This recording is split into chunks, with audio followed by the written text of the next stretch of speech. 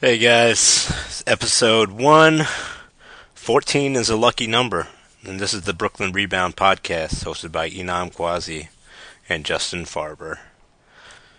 So there it is, Joe Johnson does it again, another game winner, third game winner of the year. The Brooklyn Nets won last night in overtime in an exciting game, which I decided to sell tickets to.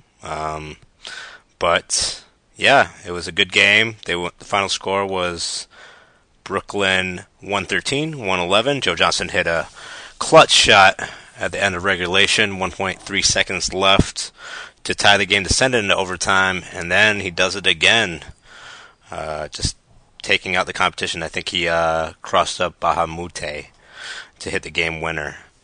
It was a definitely exciting game. I wish I was there. I know Justin did. He was yelling in the subway at Union Square, crying actually, with pain that he did not go to the game. But that's part of being a Brooklyn Nets season ticket holder. Sometimes you show up and they lose miserably, and sometimes they do magical things. But I'm glad that you guys are here listening to this podcast right now. I want to give you a little introduction to who I am. I am Enam Quasi, born and raised in Hartford, Connecticut, and moved out to Brooklyn about 4 years ago. I got whiff of the wind that Brooklyn might be having a professional basketball team, and if you guys are familiar with Connecticut basketball, go Huskies. We always had collegiate basketball as our number one priority. So now that I'm in Brooklyn, I live down the street in the same village, Prospect Heights, of where the Barclays Center is. So if you guys are ever down in Brooklyn, tweet at me at brooklynrebound.com, and we'll connect. I could tell you all the good brunch spots or happy hour spots, but that's about it for the local scene. And it's literally a lively area, and I'm glad that I'm here. I'm glad that I'm able to get this podcast going for you guys. So hopefully we can start a good conversation about where New York basketball is heading.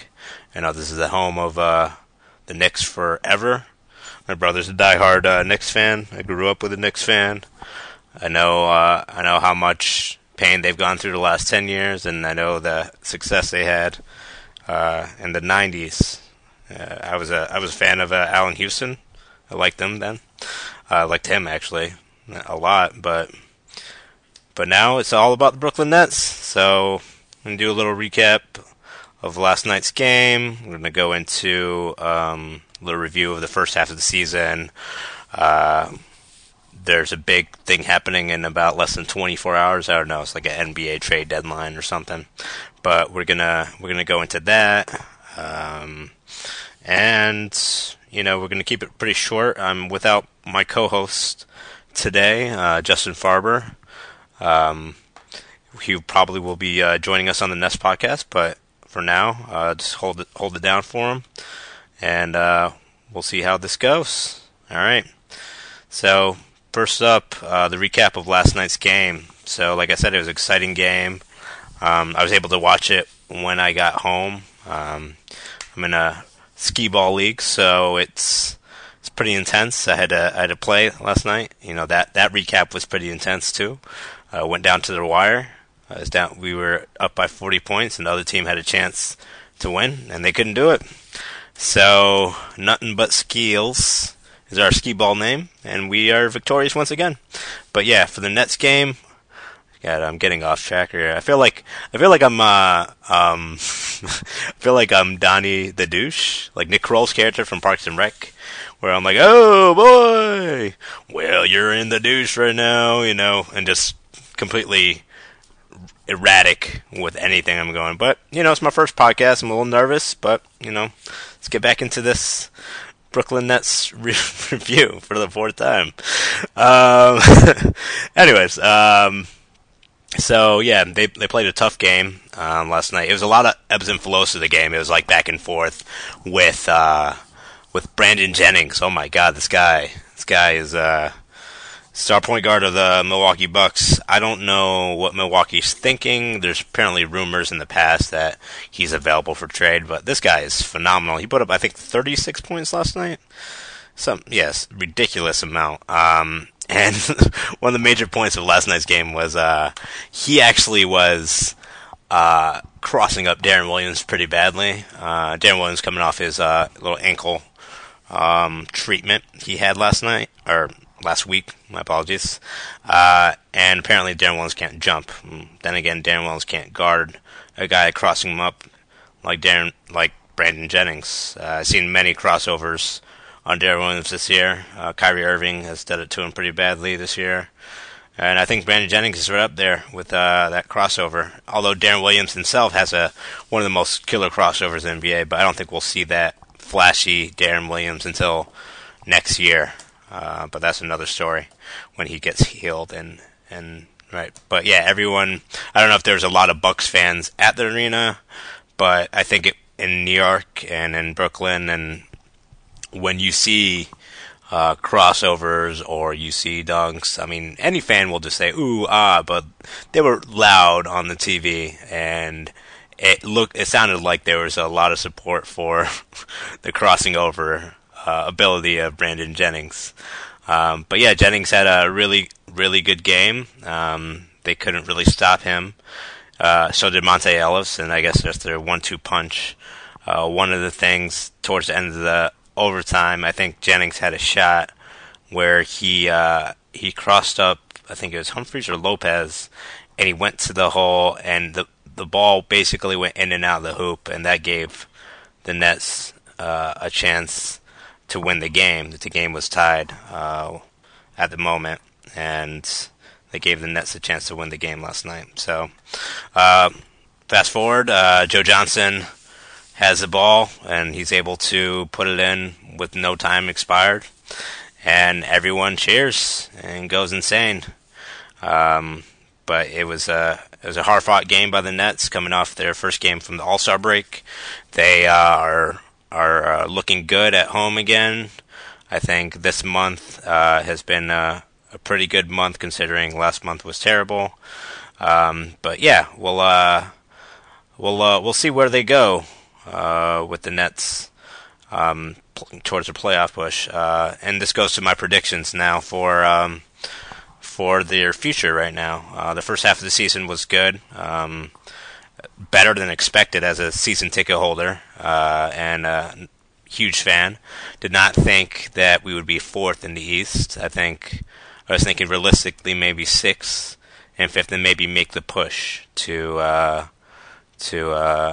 one of the top teams maybe in the East. Miami's in a class of their own right now, but I think that the Brooklyn Nets, can take some steps up there. I mean, we don't know what's going to happen from now until the trade deadline tomorrow at 3 p.m. Eastern on Thursday. So the team could be completely different for the second half of the game. But with the team as is, as what I'm predicting, I think we will stay in that 3 or 4 position to have home court advantage, which will be really exciting. I'm sure. Playoff basketball is another animal, and playoff basketball in the first inaugural season of the Brooklyn Nets, I don't even know. It's going to be really, really, really intense, especially if we play like a rival like the Celtics, or if we play the Bulls. I know there's a lot of Chicago transplants that move from Chicago to the New York City area, so they'll be in the house. And if for any reason we play the Knicks, if it was a 4 or 5 match, that would be intense as all hell. I think every New York basketball fan wants that. I think we are capable of beating most of the teams in the East except for Miami. We're not even on their level yet. So, but we'll get there.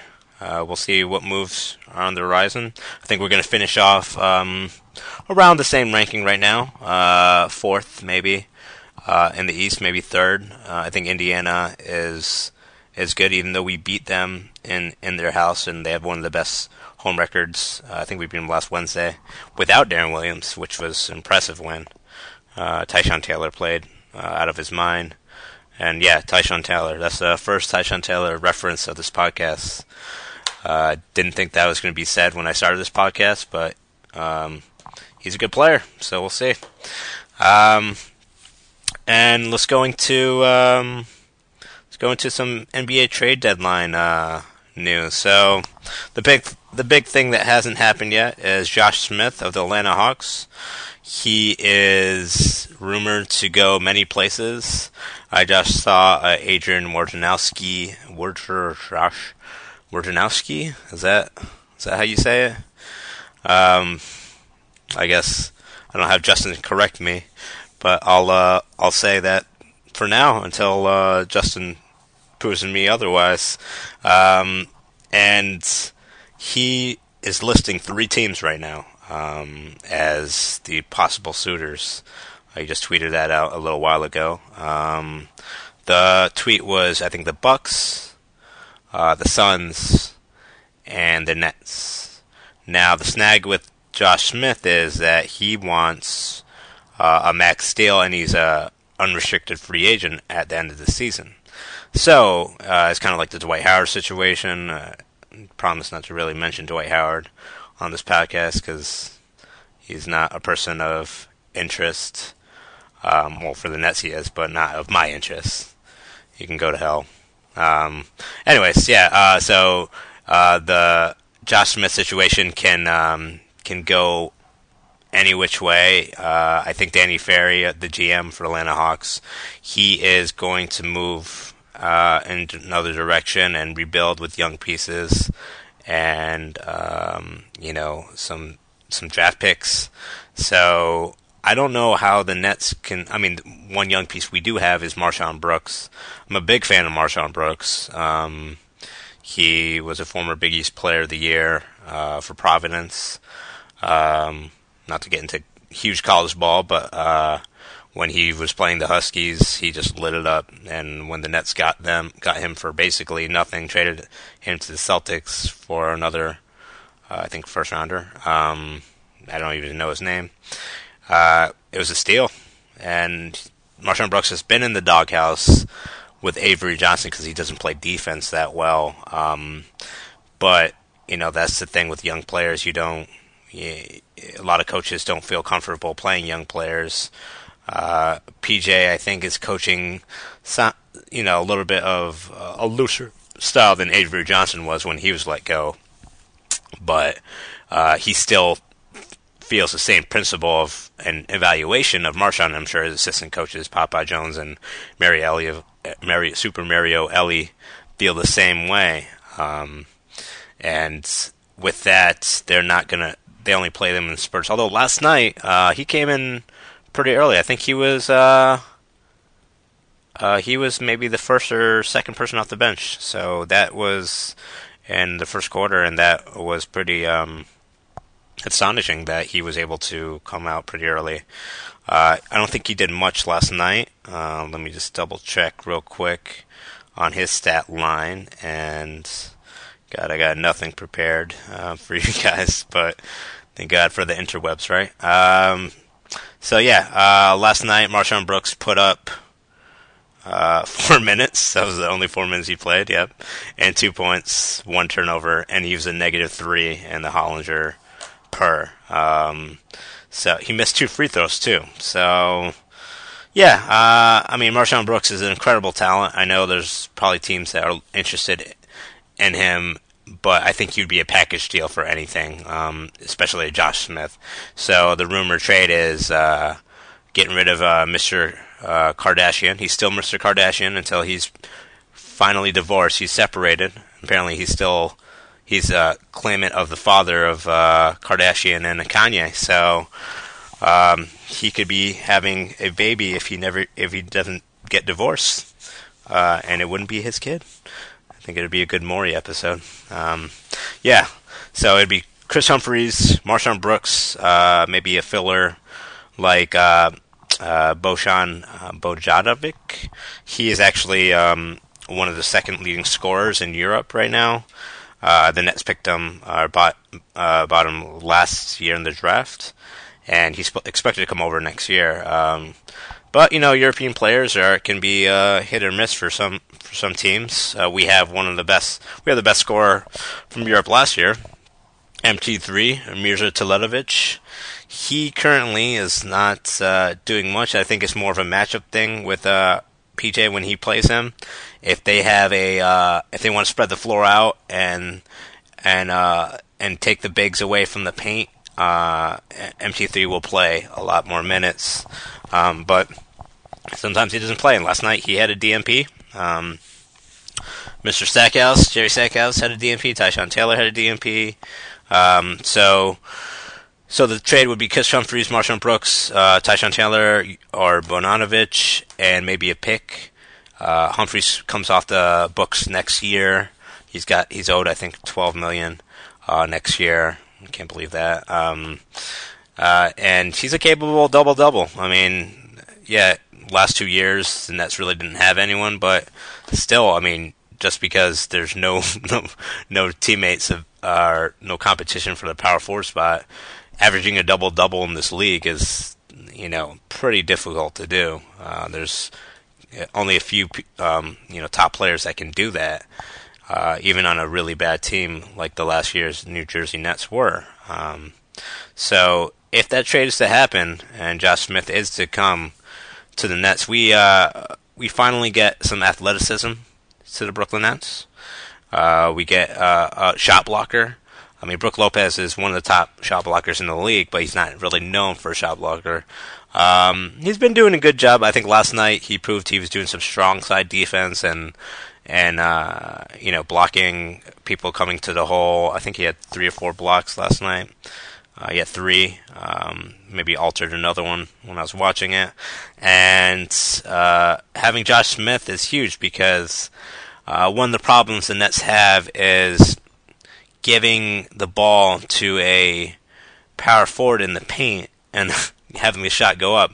Reggie Evans, God bless him, he's a rebounding machine, but his offensive skills are not really,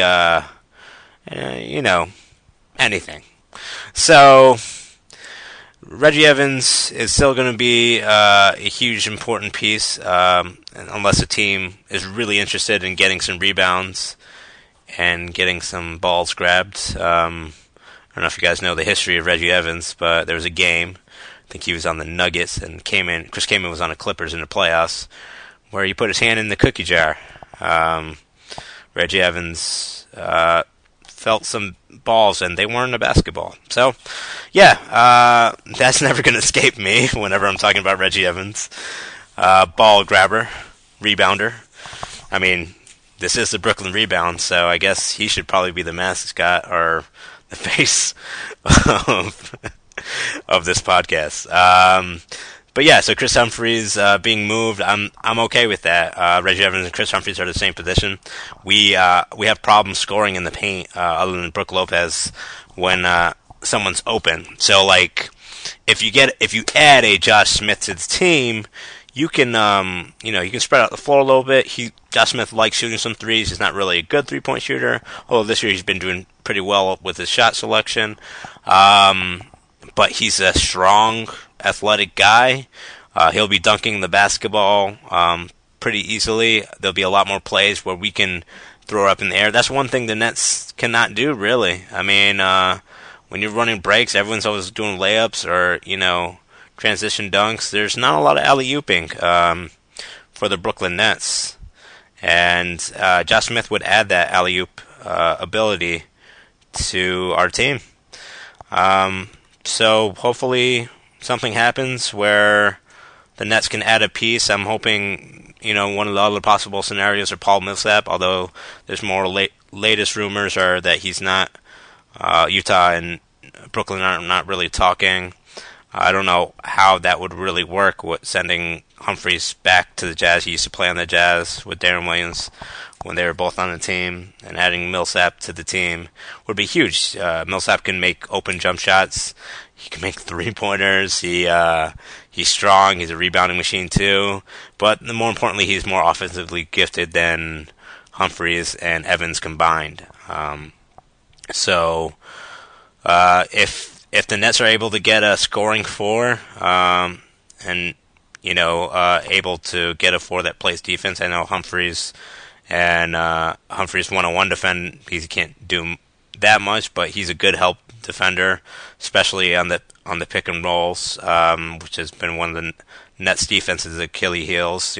We don't guard the pick and roll, as example of when the Spurs came into town and Tony Parker shredded us because they were just running pick and roll all day. So we'll see how that goes for the trade deadline. I'm sure I'll be tweeting about it a little bit tomorrow and seeing what we can do and what are possible.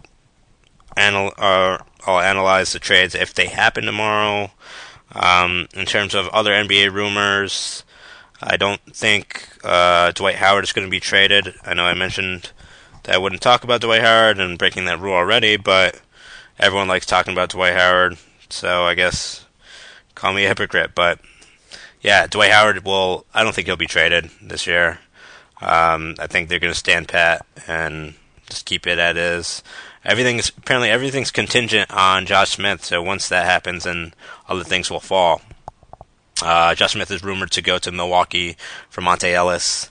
That would be something that Atlanta could build with Jeff Teague and Monte Ellis, and then Josh Smith would be, a huge piece to bolster up their front court.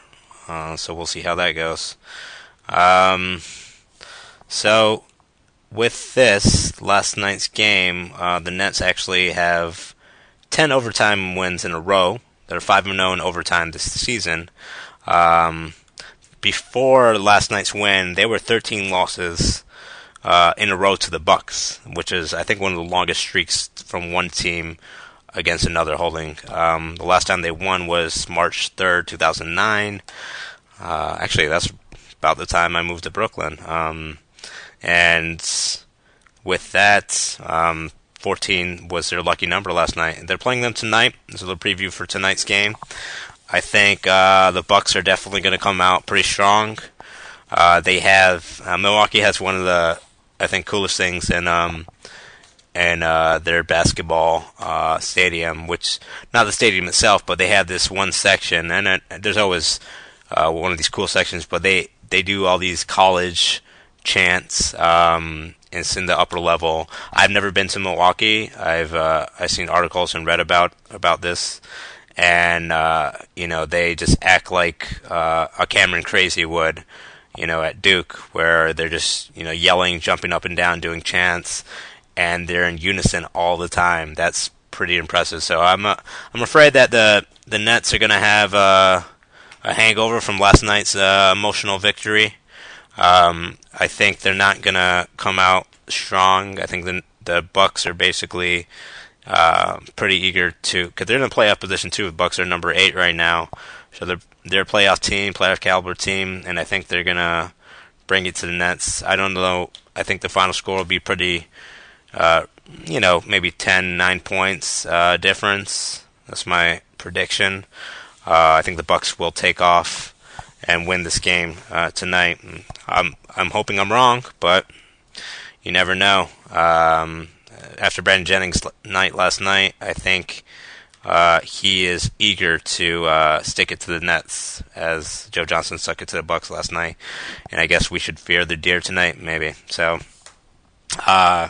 here's one of my section's favorite parts of watching Nets games are watching Jay-Z's reactions. I'm a big hip hop fan, and Biggie and Nas are, two of my favorite rappers of all time. Jay-Z's right there too. But I want to give you my Hove notes of the game. So first note would be when Barclays Center they play My Name Is Hove, like the intro to one of his tracks on the Black album, the interlude track produced by Just Blaze. What Jay-Z likes to do is check his phone. I guess he doesn't have to do work since, his voice is empowering for many. T.I. thought it was empowering enough to put it as a hook for his course and bring him out. So another note that Jay-Z does, when Joe Johnson hits clutch shots, Jay-Z likes to say, "Mother effer," and claps. That's one of his favorite things to do, apparently. And the last Hove note of the game is when the Nets hit game winners, Jay-Z likes licking his lips. So, yep, those are the Hove notes of the game. Hopefully, he'll be at a lot more games in which I can bring this very important piece to the podcast. I know there's a lot of hip-hop fans around, so they want to know what Jay-Z is thinking and doing at all times, because he doesn't tweet enough. He's not a tweeter. He says what he wants during big moments, like when the Nets beat the Knicks the first time, and the Nets had a better record than the Knicks. Since then, we haven't, but, we're coming. We're coming for the Knicks. And Jay-Z tweeted, the city is under new management. So, yep. So, this is going to be the end of the first podcast. I'm sure it won't be as awkward as the next one. If it is, that's cool.